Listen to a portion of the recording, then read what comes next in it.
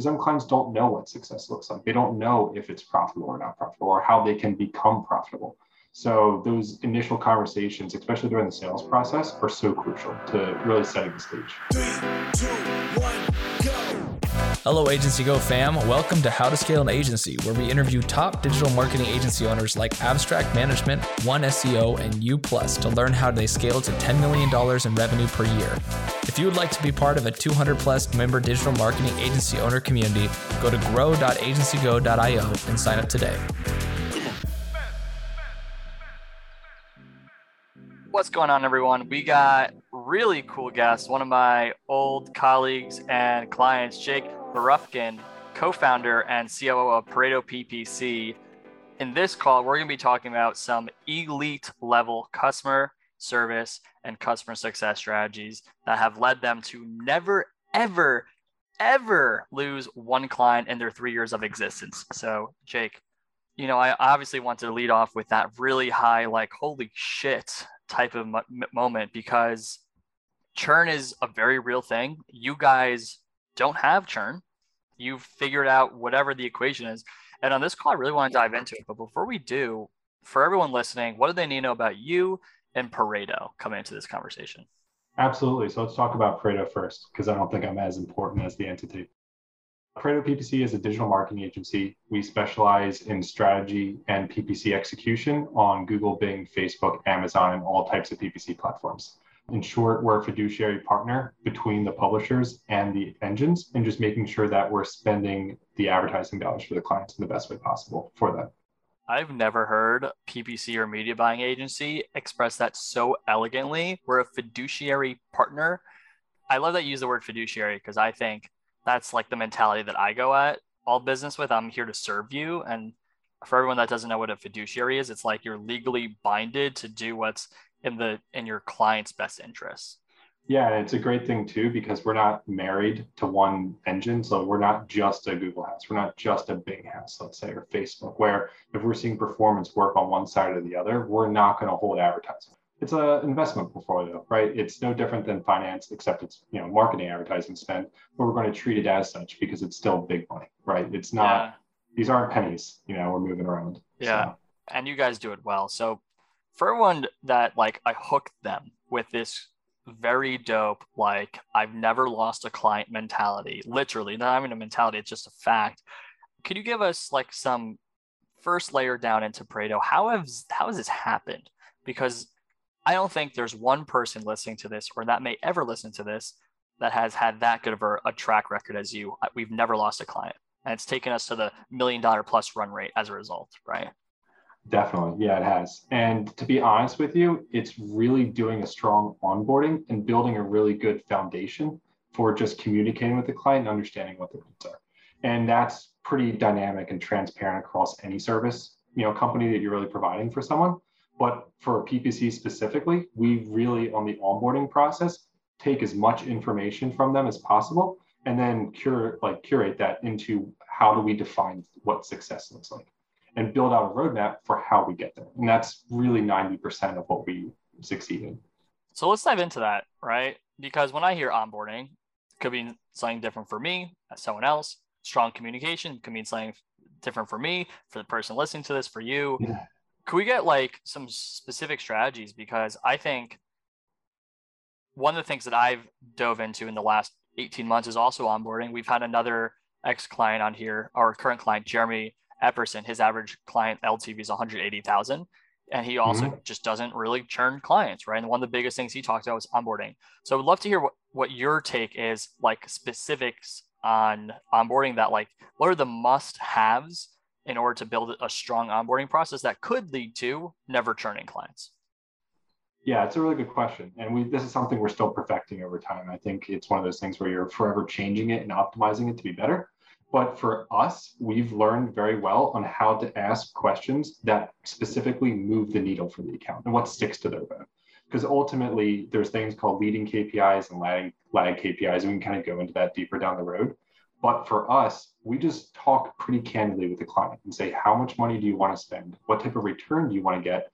And is this profitable for you? And if it's not profitable for them, then how do we make it profitable for them? And that's really the crux of the initial conversation, is providing as much, enabling them to provide as much context to us on how they define success.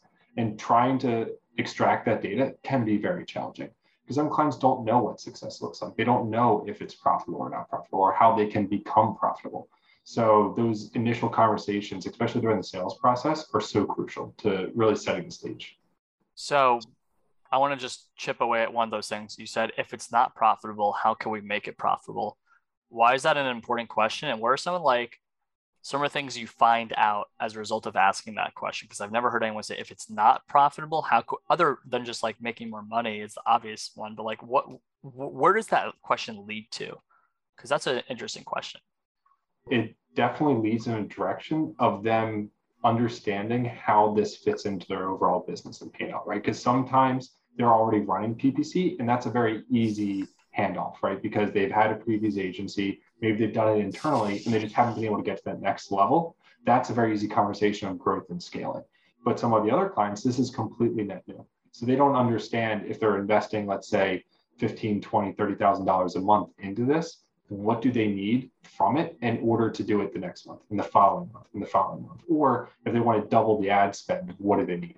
Because that's really how we need to work with them in order to build a forecast on an annual basis or a strategic plan on different types of strategies we can do to get them what they're ultimately looking for.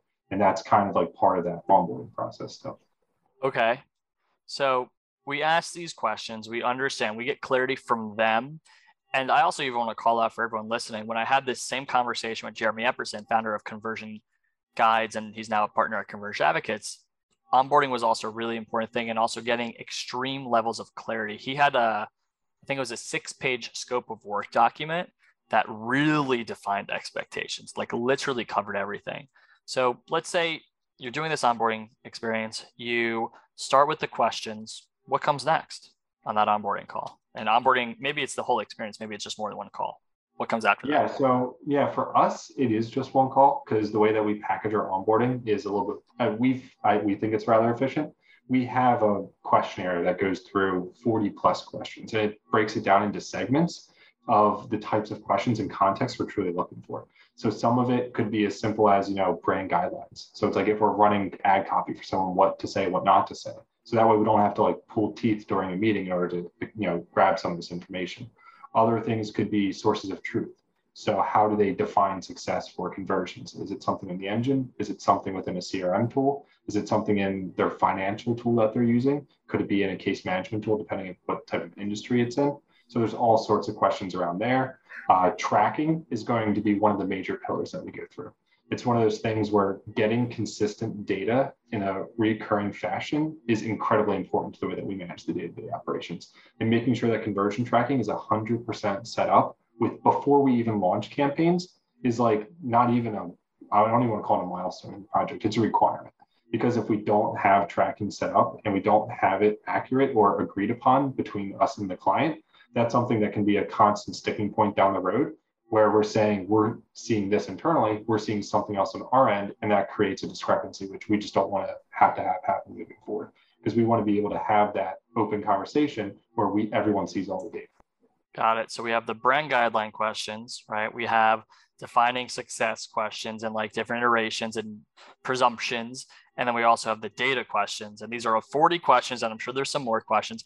This is a form that's being filled out before. And then you guys, how do you get them to fill out a 40 question form? Because that's a daunting amount of questions. It is. And it takes up to an hour sometimes, maybe even longer to fill out some of these questionnaires, but it saves everyone time. Because one, it enables the client to kind of go through this and really think about the strategy before they begin working with us on what they ultimately want. It's defining things like sources of truth for reporting. What is the bottom, floor cost per lead or ROAS that they're truly looking for in terms of return, other sorts of information. But another important asset of it is it saves everyone time on calls because we review the information and on the call, we just get clarity, and building that context and getting that concise lens of what they're ultimately expecting is the most important thing before we start any relationship.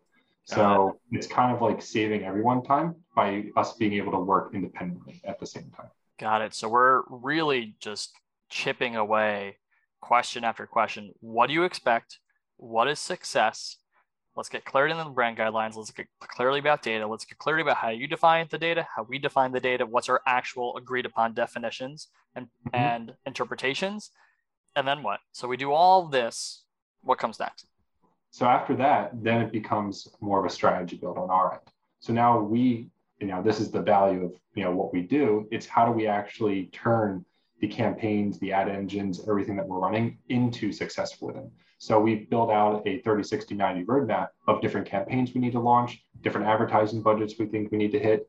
And maybe there's ad copy that we need from the client or approval on ad copy that we're writing on behalf of the client, things along those lines. And once we get all of that, then we just launch it and then we just manage it and make sure that it ultimately hits the success that they're looking for. I remember when I was first starting to scale my agency, I felt like I was running in a million different directions. And I was eventually able to scale my agency Twiz to $1.7 million per year in revenue, but not until after I had wasted so much time and money through trial and error. This is why I launched our Agency Go community, the digital marketing agency community I never had. For only $19 per month, you get access to over $100,000 in deals, discounts, tools, and resources to scale your agency. I will also personally teach you how to grow your agency through our group masterclasses. What are you waiting for? Go to grow.agencygo.io and sign up for our membership today. If after 30 days your head is not exploding with value and you do not feel like you know everything you need to know to run your agency, I'll give you your money back. No questions asked. Again, that's grow.agencygo.io to sign up today. Okay. You guys have not lost a client.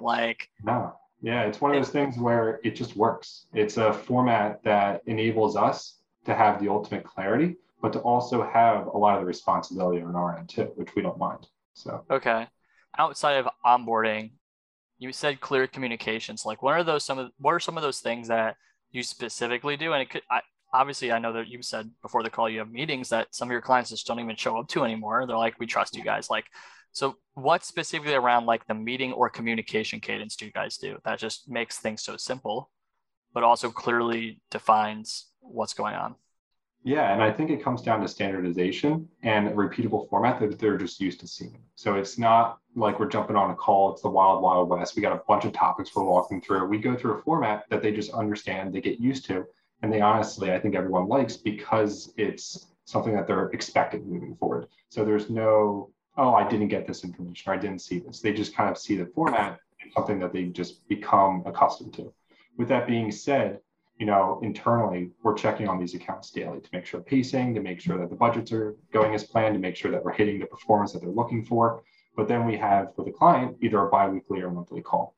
And the biweekly or monthly calls is kind of where all the magic happens. And that's where we do month-to-date pacing for them to make sure that they're in expectation with where they're going. We're talking about prior month performance during that time frame. And we always like the format of stop, start, continue for insights in order to make sure that we're constantly headed in the right direction for them. And that's how we kind of provide a lot of our updates. Dive into that for me. You said stop, start, and... Yeah, stop, start, continue. So it's an interesting format. It seems rather too simple, but it's something that just works. Where if we're running an ad campaign for someone, there's got to be something within there that couldn't be, might not be working up to our standard. So it's not necessarily something we want to stop, but it's something that we want to just pause for right now. So that's something where we would say, hey, we want to stop working on this project for right now, but we want to maybe look at it in the near future when we do have the time and the resources available.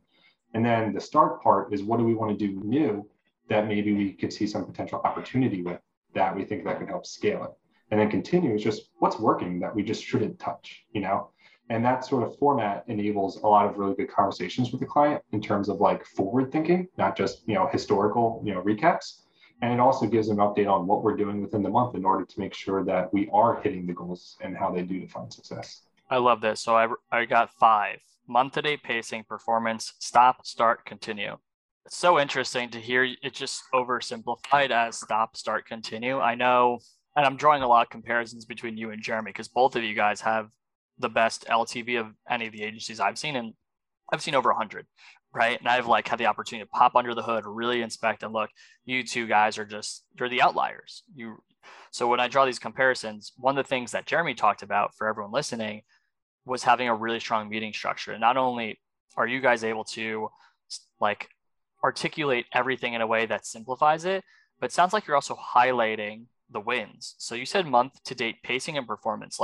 Is there anything you guys do consciously that just keeps them excited or keeps them optimistic or keeps them like feeling good about where you have been and where you're going in that segment of the conversation?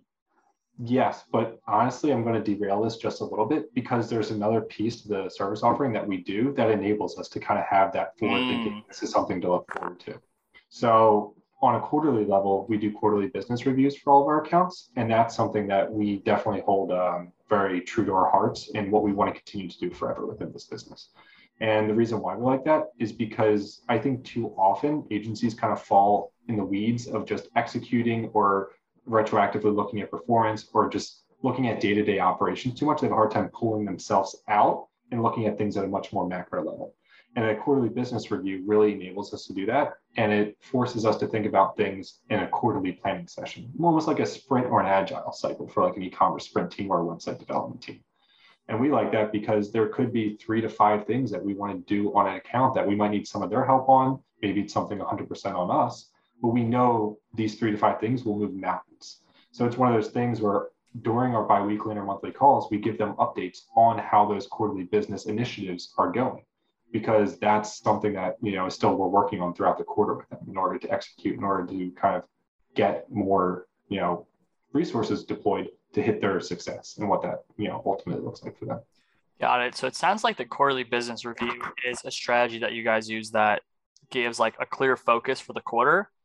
Like, here's what we're hoping to accomplish this quarter. And maybe like, do you have a limit on how many things that you're focusing on as a result of a quarterly business review? I know 3 sounds like a nice. Yeah, 3 sounds like a nice number. 1 per month is very easy, right? Depending on it, no more than 5 ideally, because these aren't simple tasks. It's not like, oh, I'm just going to, hit this, a couple buttons, I'm going to check this off, and an hour and a half later, you just completed your task, right? It's definitely not that. So I think 3 to 5 is a good, idea where we're not doing too much to kind of create shock to the overall account structure, but it's just enough to constantly be testing and kind of like putting new ideas in and seeing what really changes within the mix. Very cool. And for the quarterly business review, is that just part of the offering, like part of your initial offer? See, here's what I want to highlight. That is cool. Like, why do you keep, no one is doing that. And that takes a lot of skill too, right? And then I could imagine, obviously you guys have been able to be lean and mean and also scale to, be on over $1 million run rate, right? But you haven't churned a client.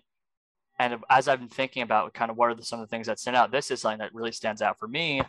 I don't know any clients that do this because truthfully, the amount of skill that it takes to do this at a high level is crazy. But also here's the cool thing, who's also doing something similar. The guys at Conversion Advocates, Jeremy Epperson, they're doing something really similar, a quarterly business review. And it's so interesting hearing between like you two have literally the 2 highest LTVs I've ever seen of agencies.